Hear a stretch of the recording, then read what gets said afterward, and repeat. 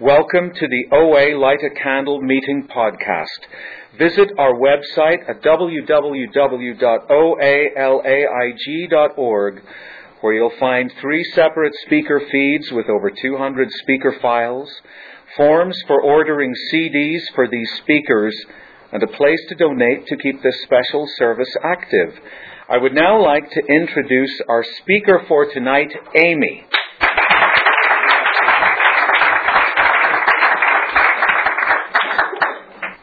Thanks. Hi, I'm Amy. I'm a compulsive overeater. Hi, Amy. Hi, I'm so nervous. Thank you, Lucy, for asking me to be here tonight. And happy birthday. It's really awesome to share my life with you and to share this journey of recovery with you. And welcome to OA. Welcome back. And congratulations to the chip takers. It's funny. I'm really sort of overwhelmed I'm looking around the room, and there are people in this room who are the closest people to my heart in my life. And that was not a gift that I expected when I came to OA. I was pretty sure, I actually wasn't sure what was going to happen. What I wanted you to teach me was how I could eat whatever I wanted and still get skinny. And I thought, if anybody's going to know how to do that, the people in OA are going to know how to do that.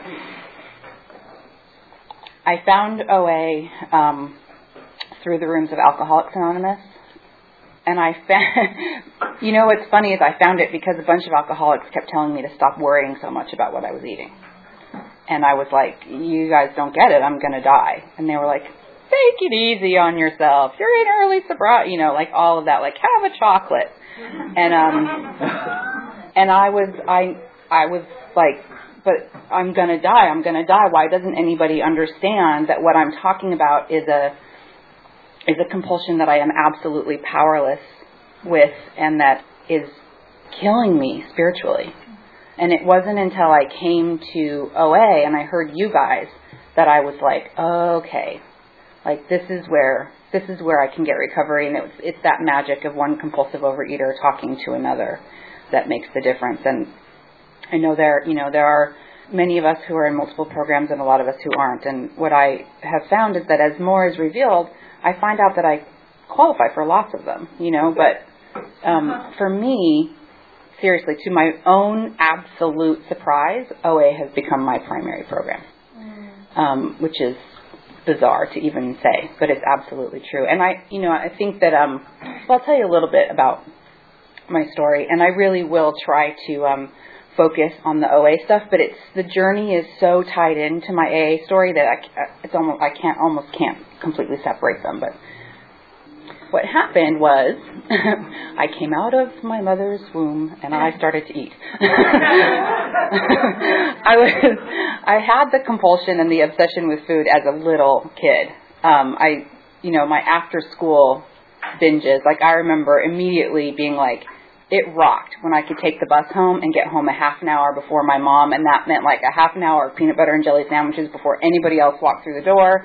And it was like, yeah, that was me time, and it was like that thing of white knuckling it through my life so I can get to my next snack, or white knuckling it through my life so I can get to my next meal, was something that I experienced, from a really early age. And I have memories of even understanding that I was different around food at that age, knowing that, I don't know. I know a lot of us talk about that we always felt like just off somehow. We just sort of felt wrong in the world. And I'm not really sure if, I felt wrong in the world and so food became attractive, or if I just was born with that compulsion and that made me feel weird because I knew other people didn't have it. Sometimes I think that I know there's an emotional component, I know there's a psychological component, but I'm a big believer in the phenomenon of craving. And that normal eaters do not experience the phenomenon of craving. They just don't. And they may emotionally overeat, but it's different. It's a different animal than what we deal with. And that beast inside of me, that phenomenon of craving was always there. And I remember eating stuff with my cousins, and they were like all squirmy in their chairs and they wanted to go outside and play. And I was like, can we just stay here and like have thirds? When I was like 10, and it was just always there. And then I guess what happened is that there was things got easier, and the whole sort of craziness lifted until I experienced a sexual trauma when I was a baby. I was like 14. And I didn't tell anybody. And the shame that I felt, and the guilt that I felt, and I was absolutely sure to my very core that if I told anybody the truth, they would, kill me, that they wouldn't love me anymore, that I wouldn't, I knew I wasn't going to get help. It's that same thing of I knew I was not going to be taken care of. And that started a sort of a long road of hiding in food. And I put on, I was a pretty normal size, and I think I put on 60 pounds in 4 months maybe. By the time I rocked into high school, I was in a different body. And it really freaked my parents out. Actually, it pissed them off, is what it did. And I know that they were just afraid. I know that now, and I have a lot of compassion for where they were coming from. But at the time, it just felt like I got in trouble for doing the only thing that I knew to save myself. And it was really confusing in the messages that came. And what happened is that shortly thereafter, maybe 2 years after that, I discovered drugs and alcohol. And what I can say about, and again, it's the phenomenon of craving that I experienced with drugs and alcohol, but I'll tell you what, it was awesome to not be obsessed with food. And drinking and drugging took away that obsession.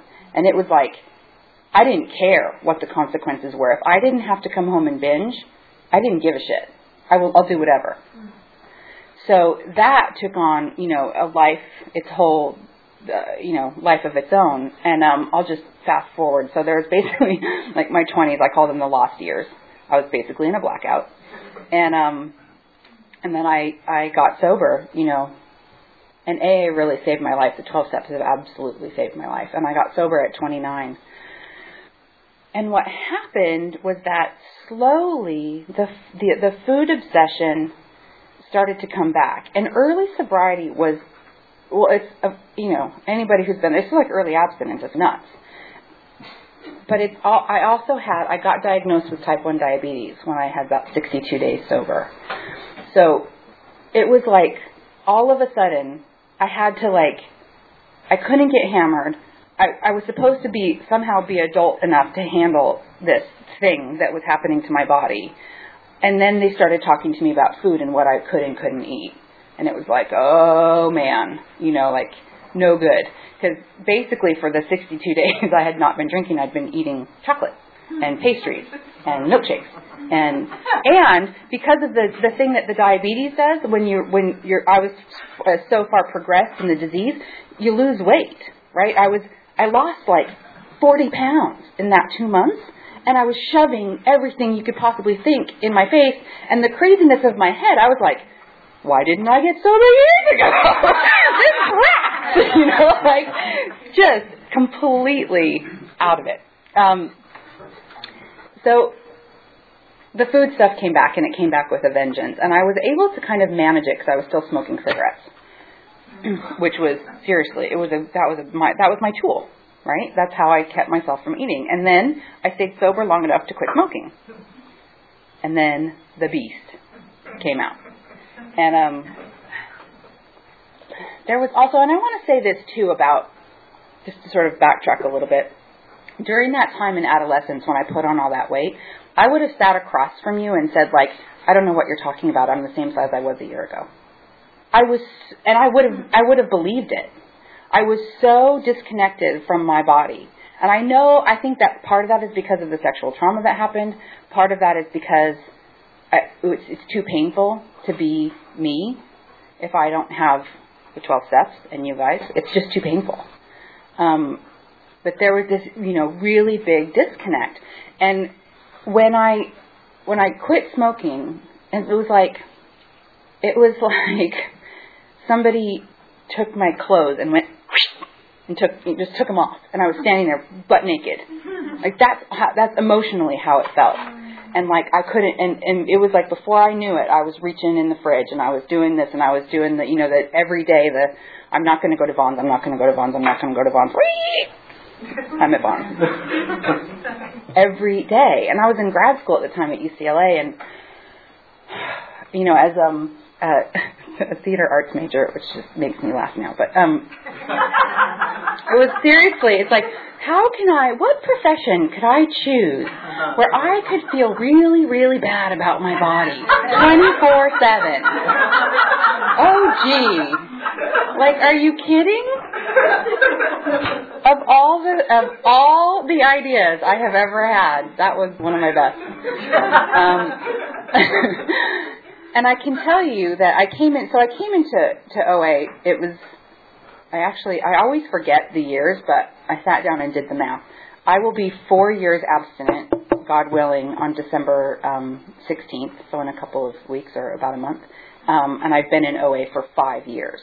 So I got abstinent right away, and then when I had about 11 months, and on my OA, I think it was my 3rd AA birthday, I binged.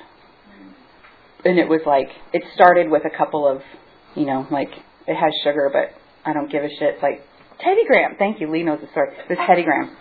And it became something else. And I could have, it was one of those moments where I could have, my sponsor said to me, like, what you did was you ate sugar, which part of my bottom line is that I don't eat recreational sugar.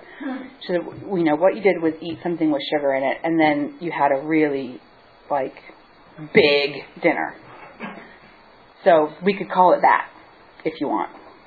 Or you can say that you broke your abstinence, that you ate sugar and you had a binge. You need to tell me what feels the most honest to you. And the truth was that for that first year, I was kind of white-knuckling it a little bit, And I knew, it's interesting, I knew enough that, I knew that I had to be as honest as I could on any given day. Do you know what I mean? I haven't had the experience. For me, OA has been evolution, not revolution. AA was a revolution. Different story here. And it's like this growing, gentle sort of I trust more and more. Each year I am a little more willing to tell the truth about who I am and what I eat and how I feel about food, and it's definitely been progress, not perfection. But I have known since the beginning, or had a sense that the only real lifeline that I have is I have to tell the truth to the very best of my ability that day, and it's different. Do you know what I mean? I didn't tell the truth totally to my sponsor in that first year or 2 years even. I didn't always rat myself out when I did something funky with food. I didn't always, share the, the other part of this disease, which I know a lot of us have, which is that body obsession that is like this rabid voice in my head that just rips me apart. And then once I get sick of ripping me apart, I'll probably turn around and start ripping you apart, because I'm so tired of looking at myself. It's like that kind of insanity I was really embarrassed about, because I felt it was I pride myself on being kind of smart, and it was really, I really give a shit about my abs. You know what I mean? Come on. Can we please talk about something a little loftier than that? And the truth is, no, we can't, because that's what I'm thinking about. You know what I mean? And I had to get honest about what was really going on the inside.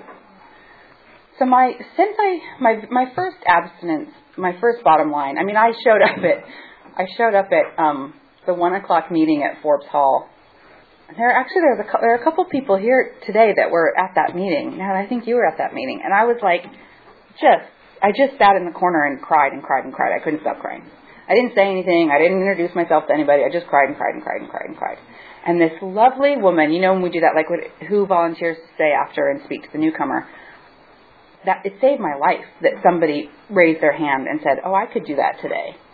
because she just came up to me and said, just tell me, try to tell me what's going on.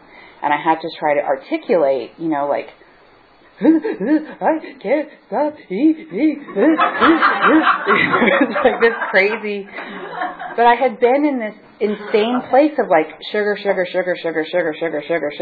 and then something else, like meals. But it was getting, I felt it progressing, like I felt like I was on a train, and it was like I couldn't get off, and it was going faster and faster and faster and faster. And I was starting to have the experience. I was usually pretty good at like eating normally in front of other people and then binging by myself. I was having the experience where I couldn't eat normally in front of other people. Like I'd be sitting at a meal with my classmates from grad school, and like I'd have to go get more and eat. Like I could not stop. And like they stopped ages ago, right? And I knew that they could tell something was weird, and like. And the weight was piling on really fast. It was just terrifying. So I went to that first OA meeting, and that woman became my first sponsor. And I basically spent the next, 30 days, 60 days on the phone with her. Like I literally felt like I had her glued to my ear 24/7. And she really, really helped me to go through the withdrawals from putting down, sugar, really. And I felt like a crack baby. It was awful. The physical withdrawals were really awful. And then, once that passed, it's interesting. I can't tell you that it doesn't call to me anymore, but I can tell you that it's not an option. Do you know what I mean? Like, it's just not. Like, I know it would be like sticking my foot in a trap. Do you know what I mean? Like, that's what it would be to pick up. It's like, do I really want to stick my foot in the trap so, like, I'm going to have to gnaw it off in order to get, no, I don't really want to do that. And then over time, I changed my abstinence about 3 years ago to no sugar and no binging. Because I needed to. And because what I feel about what happens around here is like, I get as much freedom back as work that I put in. It's really pretty equal. Do you know what I mean? And it takes a lot of work. But I get so much back. And I have today, what I have is almost complete freedom from the obsession of the mind in terms of the body dysmorphia. It's not to say that I'm living in a body that I, think is awesome. That's not true. And it's not to say that I wouldn't like to the single digit size kill me. I was like, that's like my dream. Like seriously, like, oh my God. That's not where I am today. And that's, it's like, okay, I have to be, I just have to be in the body that I'm in today. But what I can tell you is that I don't wake up every single morning wondering how I can get skinnier today. I just don't. I wake up in the morning and I think, where's the coffee? And make sure I have time for prayer and meditation before I have to go to work. You know what I mean? It's a very different internal world today than it was 5 years ago, even though the outsides, honestly guys, they really haven't changed. I mean, thank God I was able to let go of the weight that came on after I quit smoking, and that period of really intense binging, but I'm living in the same body that I've been living in pretty much my entire adult life that I have never been satisfied with, and I don't know that I ever will, and I don't really give a shit anymore. You know what? It's sort of like, yes, and. Like... And now I really can say, can we talk about something else? Because it's not it's not what's going on in my head. And the idea that I can turn my will and my life over to the care of God as I understand God, and that I can clean house and take care of my side of things, that I can approach my fellow human beings and ask for forgiveness. And come to them with a forgiving heart, and that I can continue the spiritual journey and to continue to keep clean about my life. Like the steps to me are not like, they're not like something you do check, check, check, check. Do you know what I mean? I guess you do the first time around, but for me it's like they're absolutely just the way that I live my life. And when I'm in a moment of confusion or I don't know what to do, I just like refer to the steps because they'll tell me what to do. It's like if I start it with any problem I have, I can start at step 1 and basically work it through. And by the time I get to the end, I know exactly what to do. I'm clear about, what my, and sometimes it's as simple as I need to do nothing. I need to just be still, be patient, ask for more guidance. That the courage to change the things we can and the wisdom to know the difference. Like the things I cannot change, not really my problem anymore. But where I still have to really work is the courage to change the things I can. Like I got to get off my ass and do some stuff. Because there are a lot of things that I can affect today. And then, in the wisdom to know the difference, it's like, I got to do the action and stay out of the results. And in this last path through the steps, so in this, I just did a path through the steps with she's not really a new sponsor anymore. It's been a couple of years, but we just finished step 12. And it was like, I got to steps 8 and 9, and I had one amends to make.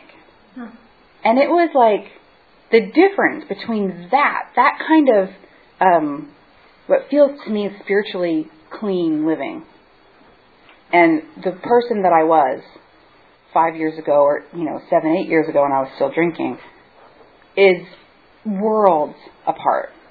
I used to behave in ways that had no integrity. I would take things if I wanted them. I didn't care whose they were. I would lie and manipulate mostly so that you wouldn't see me, right? Not so much that I could get away with something, except for just so long as I could get away with you not knowing that A, there was something wrong, or that B, that there was something wrong.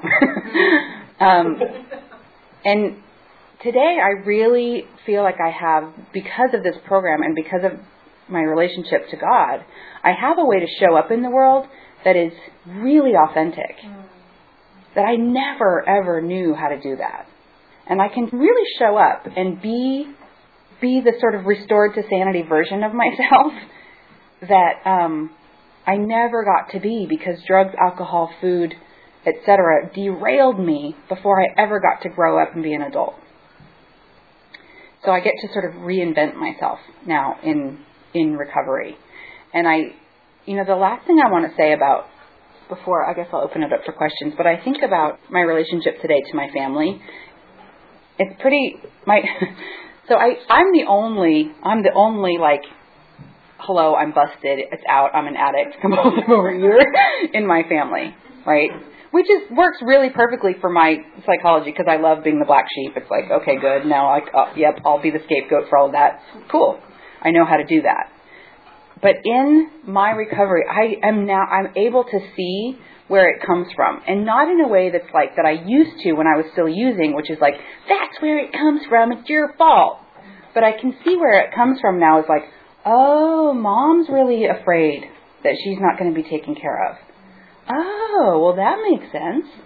Or like, oh, I get it. Dad's really afraid to commit 100%, even though they've been married for 45 years.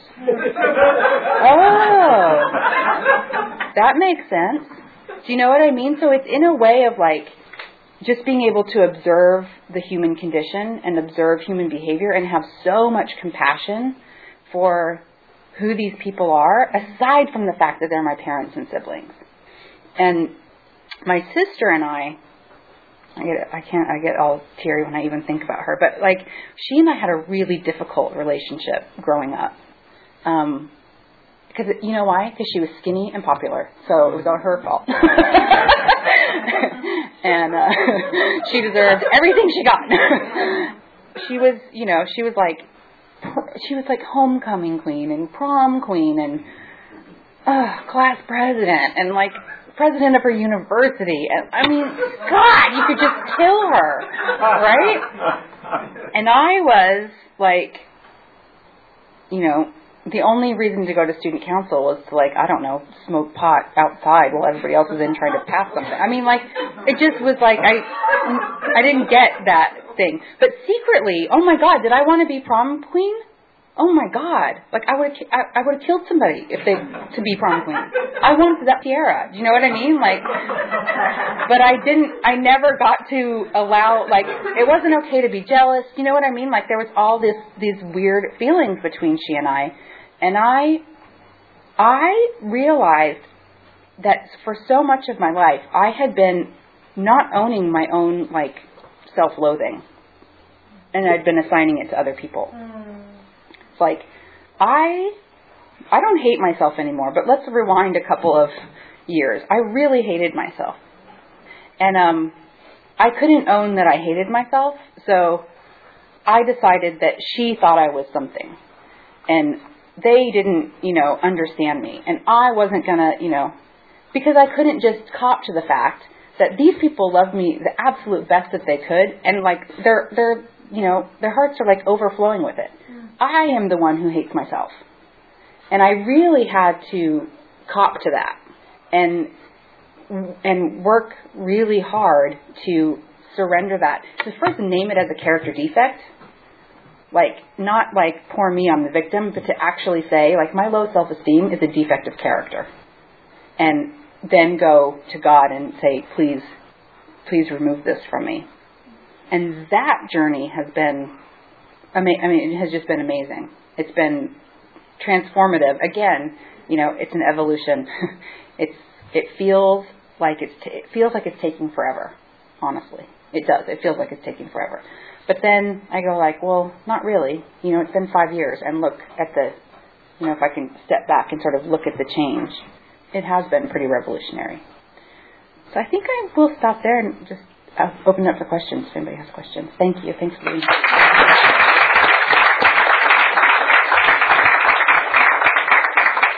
Sure. Hi, thank you so much. Do you have the experience, or have you found that the God that you had to connect to get sober is different from the God that you had to connect to let go of the body hate and the self-loathing and all that stuff from OA? Yes. Repeat the question. Okay. So the question was, have I found that the higher power that I connected to when I got sober has had to change in order to get abstinent and to let go of, right? Is it a different higher power that I'm dealing with today? Absolutely. Absolutely. No question about it. And that was one of the hardest things, coming from having had a love affair with AA, a love affair from day one, and coming into OA and being like, fuck this. I was pissed. You guys. I was so mad. It was like, getting sober was the most terrifying, everything had to change. I couldn't be who I had been my whole life, it still freaks me out even thinking about it. The idea of not having a drink one day at a time was so terrifying. And I did it. And I did it for 2.5 years, and I was rocking it, and now I can't stop eating? Not fair. Not fair and not acceptable. I was pissed. And I had, a whole internal period of absolute rage with my higher power. And I just let myself do it. I let myself rage. And I worked with, it's like working programs in tandem, but I actually worked with my I was doing step 1 with my OA sponsor, and then working in 10 steps and 11 steps about all of this rage that was coming up. Because I was really, I was absolutely furious. And somebody said to me at one of my, first meetings, probably a couple months in, took me aside and said, can you believe, or is there a part of you that you can open up to that can believe that someday this will also be the bad thing that happened to you that turns out to be the best thing that ever happened to you? Because that's how I see my alcoholism. And I was 99.9% of me was saying no. But there was a teeny little, okay, maybe that's possible. Maybe that's possible. And it kind of started from there. And it became ultimately it became the set aside prayer. Dear God, help me set aside everything I think I know about you, about who I am in the world, about why I have an eating disorder, about what it means to be sober, about what you want me to do, about how I'm supposed to feel, blah, blah, blah, blah, blah. So that I can have an open mind and a new experience.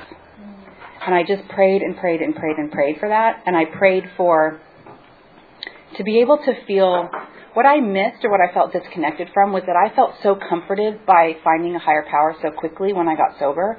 And so like, oh my God, I didn't know that I could be held like this by this sort of energy or whatever it was. And then I felt like that was like taken away from me.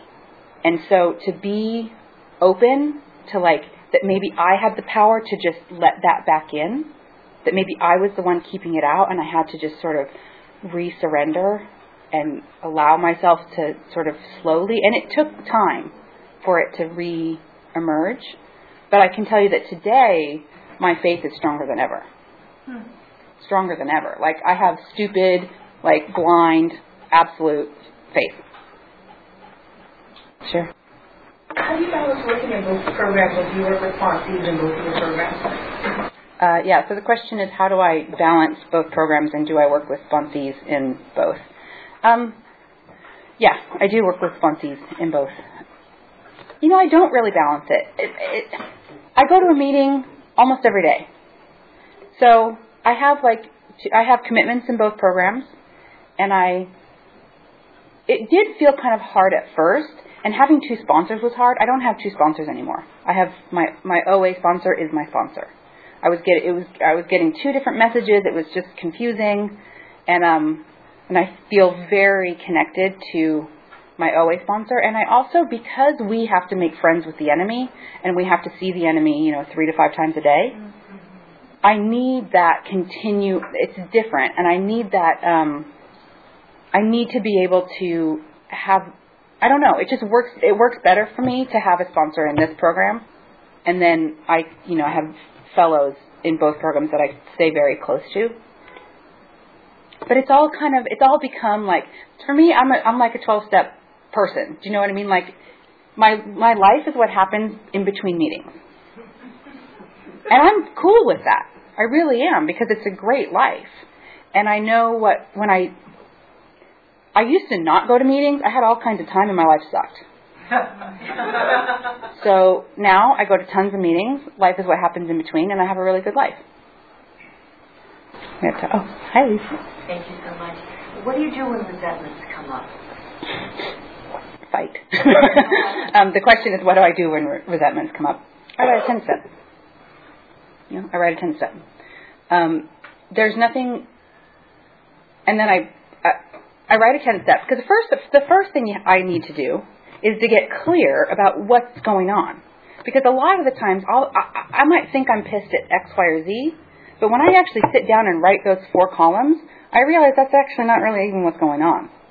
I'm actually feeling like my good old like low self-esteem character defect has kicked back up, and I feel threatened that somebody's better than me, right? Well, that's not their stuff. That's my stuff. So I get to then own it, go to God, ask for relief of it.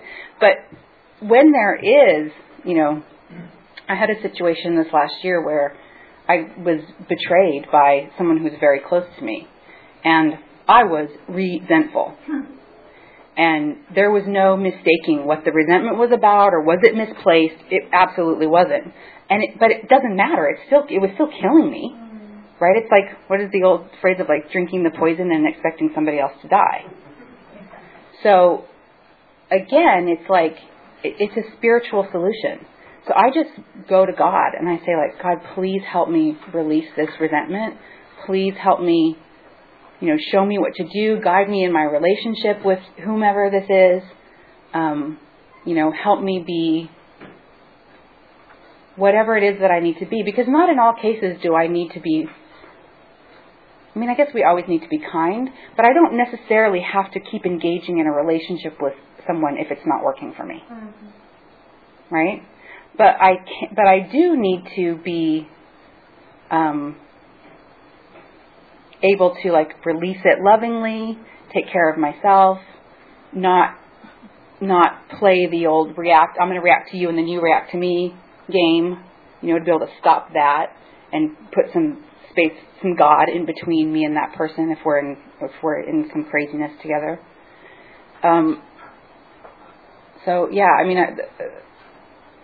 It's got to get down on paper first and foremost. and then I got to take it to another human being. Right? I always read it to my sponsor, and then I have to take it to God. Because I can't make it go away. Is that it? Okay, thank you guys.